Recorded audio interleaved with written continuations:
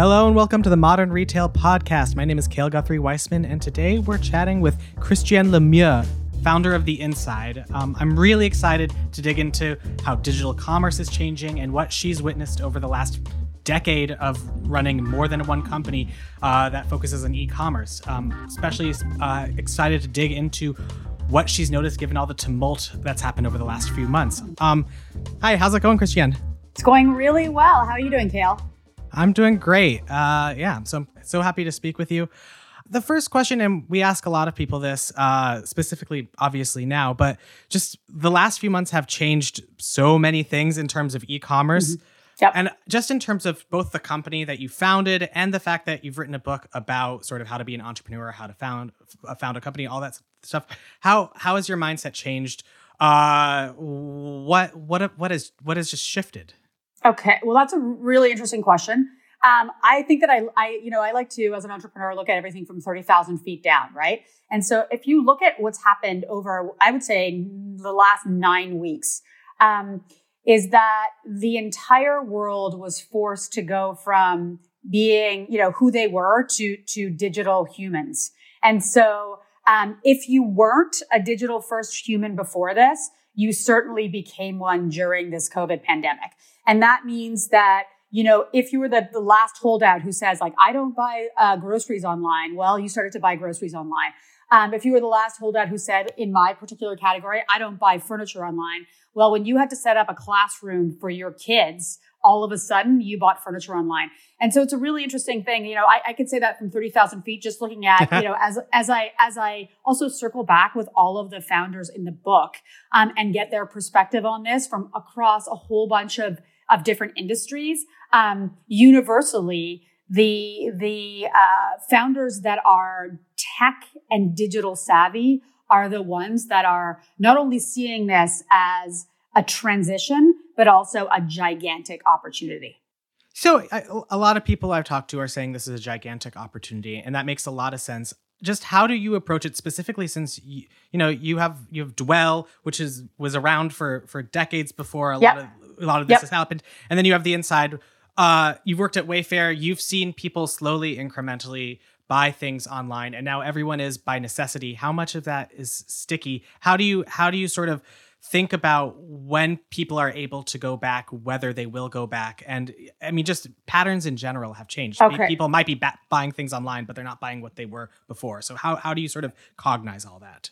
Okay, well, so that is a really interesting question. And, you said you wanted to get into the weeds. Well, here are the weeds. I started Dwell Studio. I started out of my apartment in New York, sort of at the end of my college years. And I literally had no idea what I was doing. I didn't even know what a purchase order was.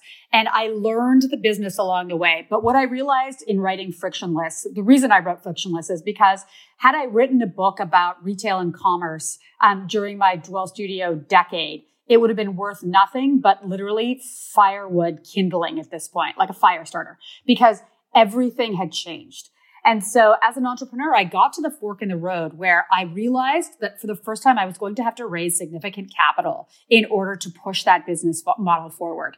And I had like an existential crisis because I realized that, and this was in 2013, end of 12, beginning of 13. And I realized that if I raise money into the business model that I had built for Dwell Studio, that I would be raising money into the past. And also I'm Canadian, so you can't raise money and not deliver on it. That's just the way we are as a species. So I wasn't going to raise money and try and build the business of the past. If I was ever going to raise money, it was to build the business of the future. And so, I hired an investment bank because I decided to sell the business. I thought to myself, okay, what I have to do is I have to take this beautiful brand that I've built and I have to sell it to somebody who's got the back end of the future. Like, it's got to make sense. And so I hired an investment bank in New York. I gave them a list of 15 people who I would talk to. I talked to all of the usual suspects. And then I walked into Boston, Massachusetts, and I saw what they were doing at Wayfair. It became totally apparent to me that they were so far ahead of the game. And when I told people I was selling it to Wayfair, they were like, "What's Wayfair?" Because at that point they were the sleeping giant. But Neeraj, understood e-commerce, and he understood it so profoundly, and especially in our category, that to me, I will say this, with full transparency, it wasn't the best deal, but it was the best deal. You know what I mean? And so so I sold it to Wayfair in August of 13. And here's a funny anecdote.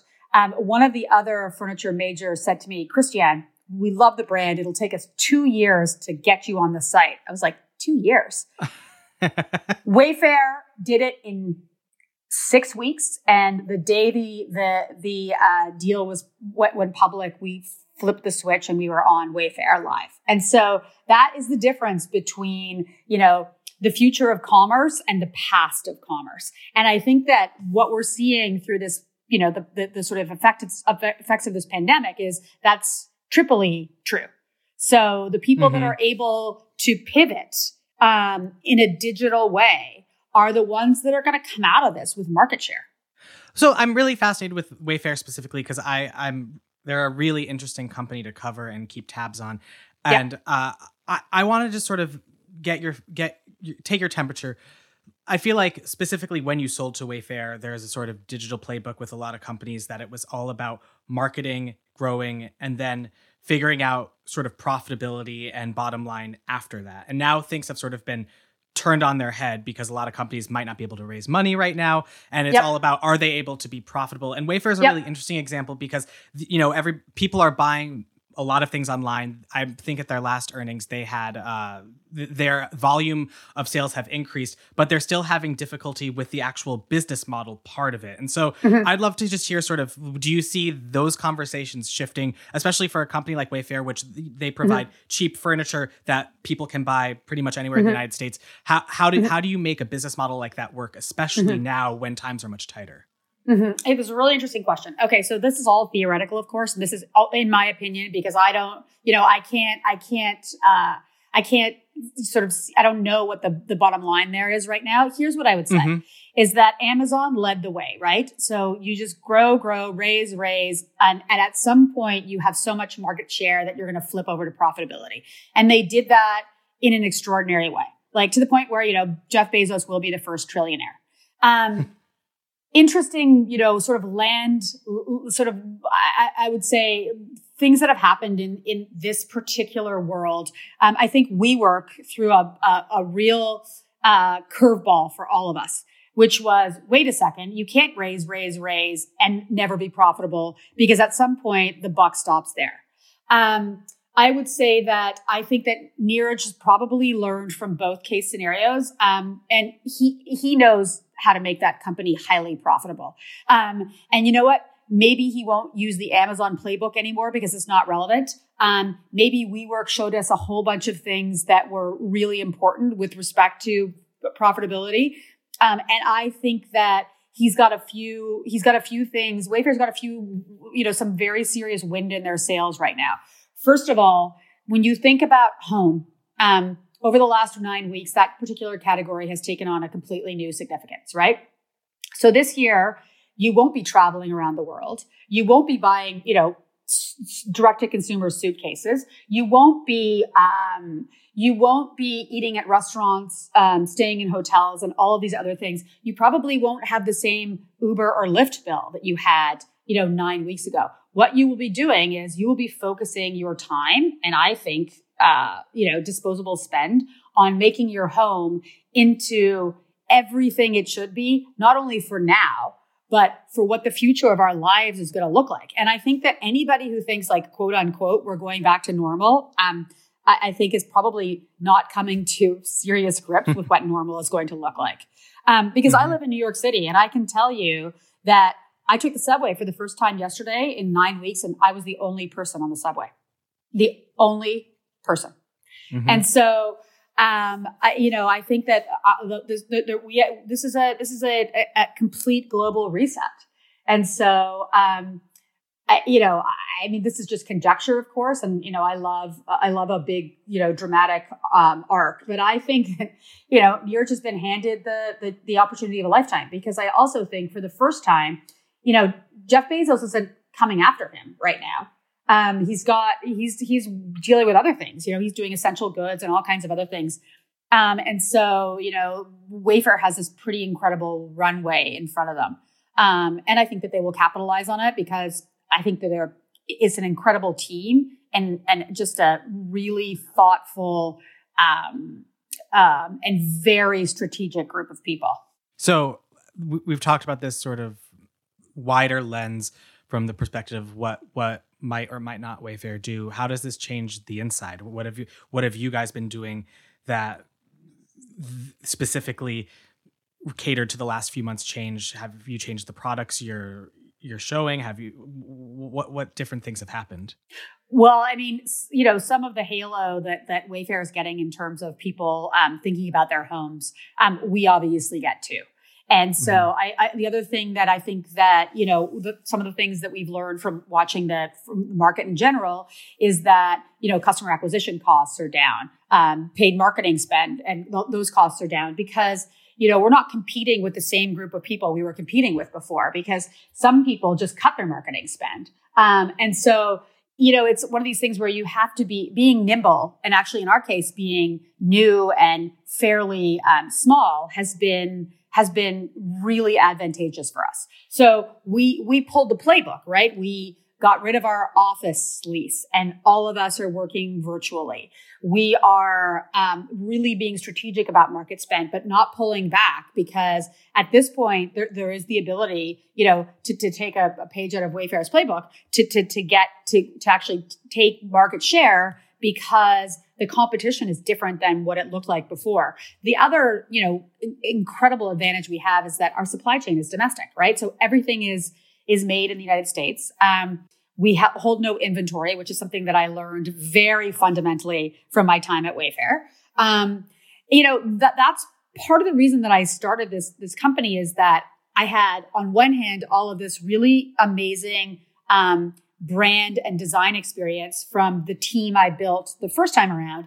And then I had all of this e-commerce and just structural business learning. And also was, a CEO who led with really, really strong business principles. Like every single decision we made was passed through the ROI lens, which wasn't something I necessarily did my first time around. So I got schooled in business at Wayfair in ways that I think are, I look back, I think it's extraordinary. So, just applying both of those things. And I thought to myself, okay, if I can create the brand and kind of designer product that I did with Dwell Studio, but I can apply it through the Wayfair filter, now that would be a company that I would start. And so that is what the inside is. So I was reading about your model in terms of not holding inventory. Can you just just sort of describe it for us? It's essentially that you make everything to order. Is that correct? Yeah. Yes. So it's, we do it. We're not the only, they call it made on demand. We're not the only made on demand company in the United States, right? There's starting to be, I think made on demand is the manufacturing of the future. And so, I think about that all the time. It's so much better for the environment. There's not warehouses full of imported product that are just sitting there. In a scenario like this particular pandemic, think about the people whose entire supply chain is based overseas. They're running up against inventory problems now because they actually can't get their product. And so having a domestic manufacturing base has allowed us to continue to produce even during this particular and very challenging situation. So that has been very, very advantageous to us. So we don't make anything until you place your order. There's people in my cohort who do the same thing with shampoo and vitamins, and it's in every category at this point. Absolutely. With furniture, though, how does that work in terms of scale? And sort of how do you, as you grow as a company, how are you approaching that? If you reach the expanse of Amazon, I'm sure you would love that to happen. I would love that to happen. Here's the amazing thing about American manufacturing is that the home furnishings business has always been largely made on demand. So everything, all of the factories that we pass our product through in North Carolina, all over the South have been doing this for generations. And a lot of them are family businesses, but they make furniture on demand, bench made. And so for us, what I was able to do was I was able to spend a lot of time looking at the Wayfair supply base and their particular, the production scores that the manufacturers had. And I was able to, figure out a supply chain that is really built on how it gets done here. I mean, this is a supply chain built on American manufacturing ingenuity that's been going on in some cases for, through family generations. So that's how it happens. It's just, they never got credit for it. Mm-hmm. Yeah. So Amazon uses just to your point, Amazon uses some of the same manufacturing facilities in North Carolina that I do. Mm-hmm. We'll be right back after this message from our sponsor. Please stay with us. Given that the United States shut down for a bit, it's now only beginning to reopen. Yeah. Did your supply chain get delayed? Sort of, if you're making everything on demand, that seems like that might be the one time when you wished you had some inventory on hold. Well, you would think so, but Trump made manufacturing an essential service. So there only one or two of our factories actually were shut down. We have one factory that's on the U.S. Mexican border, and that was shut down for about 2 or 3 weeks. And then we have one in Illinois that was shut down for longer, but largely because they're essential services, they were able to keep manufacturing. Interesting. And so you mentioned earlier that you were being more cognizant about marketing spend, but you didn't pull back. Can you just talk a little about sort of how you can even make this broader for how founders should, given that CAC is down so much? I've heard differing views. Like some people say spend right now. Other people say don't. I imagine for the furniture industry, it's specifically interesting because it's a higher ticket product. So some people might be wanting to. Yeah. So how do you go about that? Well, yeah, the AOV is higher. Listen, I mean, I think that there's like a playbook across largely venture funded companies where, you spend 30% of your margin on marketing. And that's sort of the like structurally sound place to be. I mean, obviously over time and with scale, you want to get down to, if you can, single digits but it takes a while to get there. So we think about it with in sort of that framework and then want to work our way down. And as customer acquisition costs go down, I mean, if you stay the course, you could start to take market share. I mean, that's the really interesting thing about this particular opportunity. Mm-hmm. How can you share a little bit about how you're viewing market share? How much have you grown? Like what are the dynamics that you're dealing with at the inside right now for how you're plotting the next year? I mean, I would say that, we're staying in the sort of sweet spot of marketing spend.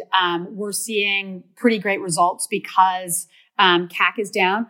But I mean, right now, like today, it's sort of difficult to plan what the next year is going to look like because I think that none of us know, right? And people are talking about, with the temperatures going up, a lull in possible spread of COVID because it doesn't react well with higher temperatures, and then us seeing another incline in September, October. So I don't know. Like that's the thing. This is like a day-to-day pivot at this point. And I think that it's going to be very difficult to sort of lock down any kind of real plan until there's some sort of vaccine. And I think that that's what, the economy is showing us. And, every single, all I do is read the newspaper, trying to read the newspaper online, but trying to figure out, what the sort of road forward is. So how, with that, you say you're taking it day by day. Do you have any kind of approach on forecasting or looking forward? Or is it just sort of you're admitting that it's a complete unknown how the rest of the year is going to shake out? I mean, like all forecasting, you can put a finger in the wind, right? I mean, I think that's largely what forecasting is. In a sort of non-traditional period like this, I'm trying to think of what the right way to sort of sum up where we are.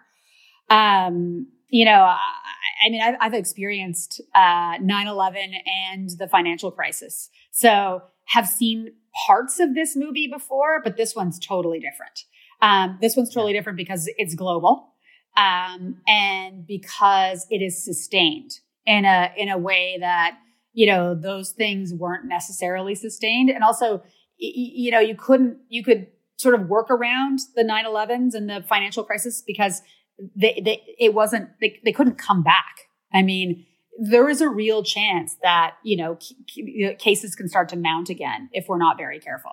Yeah. So I'm going to say, day by day is probably the right way to approach this right now. So can you just, I would have this question written down, and it's perfect segue. So, sure. You've been through 9/11, you've been through the recession. I've been trying to talk with other founders specifically who lived through the last recession because they are not apples to apples at all. But I imagine the conversations specifically with founders, with investors are similar in terms of the unsureness of what's going to happen and a new sort of recessionary economics.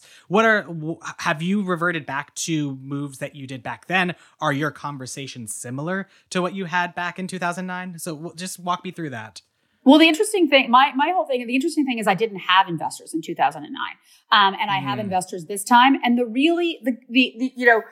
there are pros and cons to everything, obviously, but the really great thing about having investors this time around is the amount of knowledge that they provide their founders with. And so whether it's forums or, legal help or understanding the SBA or the PPP, like all of these things, it is pretty extraordinary how helpful they can be and also how helpful other founders can be to founders. And so, I would say the difference, with the financial crisis and this particular situation that we're in now is that they obviously affected totally different sectors. And some of the challenges that we face in the financial crisis were access to credit and capital in any way. And so what happened in the financial crisis is like the banks were like, okay, you know what, loans done. So it's a little bit navigating through this particular crisis is a little bit different. And the sustained nature of it makes it more challenging. The government was able to bail out the banks. Here they're trying to figure out where to sort of really strategically apply the capital. I think that, backing small businesses was actually, pretty strategically intelligent. And so we'll see what the long-term effects of that are. Mm-hmm. How are you, just in terms of product development, product line, you're a consumer-facing founder, and the economics are changing. We have huge unemployment rates. People are buying differently. Are you changing your product line? What are you looking at? How are you approaching that? Well, I joke that I want to get into the baby and kids category as quickly as possible because there is going to be a baby boom, obviously, in December, January, off of all of this. I mean, it's already, it's already sort of trending that way. As responsibly and as quickly as I can enter categories, that's what I would like to do, just because I think the whole home is going to be our focus, for all of us. And so really thoughtfully thinking about how do I keep surprising and delighting my consumer, and giving, her and him what they need in this particular time. And what is that? So really, really thinking about that. Yeah, absolutely. So your book's coming out next month. It is. But I'm assuming you wrote it before all of this hit. I did write it before this. So let's talk, have things changed drastically? Are you going to now write another book about the last 4 months? No. So the book that I wrote is actually now triply applicable, right? And my whole thesis is that whether it's D2C companies or, leaders in industries, the sort of people that make our day-to-day transactions, whether that's, renewing your driver's license, booking a plane flight, getting your groceries, the companies that do that in the most frictionless manner are the companies that are going to win. Because I think that as a human species, and as digital humans, and now I firmly believe that everybody is a digital human, as digital humans, what we realized is the sort of transactional platforms that make it the easiest for us are the ones that we frequent the most, right? So Amazon is probably, from a retail perspective, the best version of this, right? Jeff Bezos made it so easy for us, either through the frictionless aspect of the Amazon site or the Prime membership or even the Amazon wallet. Like, he's made it so easy for us to buy online. So yeah, so from a retail perspective, I mean, Jeff Bezos has shown us, he's sort of the godfather of all things frictionless. And I would argue, that Google is also excellent at that, as is Facebook, to a large extent. So these, and I think what we've realized, as a digital first human race, is that the sort of one and only non-renewable resource is our time.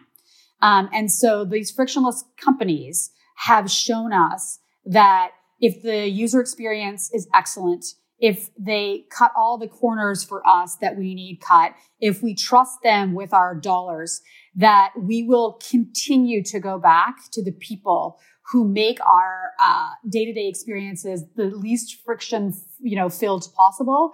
And they will get our share of wallet because they give us back time. And that is across every category, whether it's the hotel booking or the airplane or the, buying of the toilet paper. Anybody who gives us back time is where we're going to spend the little time we want to doing all of these things that we do on a daily basis. And so I think about that, constantly. Because, this is also another, 30,000 foot caveated, in my opinion, answer to this. But I think that, wellness and self-care and all these things, are a direct result of us having, this shift in time. And so the time that, I, as a mom, would have spent going to the Toys R Us before, they went through bankruptcy and all these other restructuring problems, because they had too many retail stores. Before I went to the toy store, to get the Lego, to come back, to wrap it, to do the thing, to now I can go on Amazon and I can have that Lego delivered to my son's birthday party before he ever has to go. And you know what? The recipient of that gift doesn't care if it's coming in an Amazon box because he already knows he's getting a present for his birthday. And so that transactional time is, for me, 3 minutes versus 2 hours it would have taken me to get on the subway, go to Union Square, buy the gift, come back, wrap it, make sure my son actually brought it to the birthday party, et cetera, et cetera. And so we're seeing that through this frictionless redistribution of our time, we get to take that found time and spend it in places that are interesting to us. And that, in my opinion, is self-care. Interesting. So I'm with you on the frictionless thesis. I wonder, it seems that a lot of the companies that are so successful now that are able to scale their frictionless programs are big, and they're the ones that have the capital. So, we talk about Amazon, we talked about all these other ones. Sort of, what are your thoughts in terms of smaller or even yet to launch founders? Should a founder be launching now? Should they be fundraising? The VC. Oh yeah. Okay. I mean, I think about all the people in my book, and so I'm thinking about, for example, Eric, who is the founder of Capsule here in New York City. Mm-hmm. And what Eric did was he realized that there was so much friction in the prescription process. He had the flu, went to stand in line at Duane Reade. When he finally got to the front, he realized they didn't have the Z-Pack that he needed in stock. And he was like, this is insane. And he started Capsule, which is, it's your whole prescription is online. It gets delivered to you seamlessly. I mean, all of these things. The same thing with Hims. I mean, you get your hair replacement therapy delivered to you. You don't have to, go and fumble around at the drugstore and be embarrassed that you're buying X, Y, and Z. I think and these are all startup companies. I mean, and most of the people that I talked to in the book were startup companies. And what they're doing is they're taking the friction out of day-to-day life. I mean, Amazon is just the easiest, example to use because we all get it. We are all Amazon customers. I mean, it's very difficult to find somebody who isn't. And I think, Bezos showed us the way. And so all of these other, and whether it's niche market segments. Like, for example, I interviewed the founder of Prose, which is a personalized hair care, personalized shampoo company, which I think is extraordinary because he's right. Why, Arnaud? Why would you? Arnaud came from L'Oreal.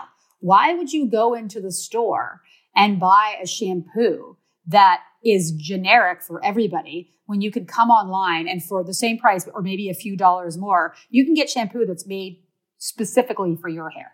Like, why? With the actual scent that you want.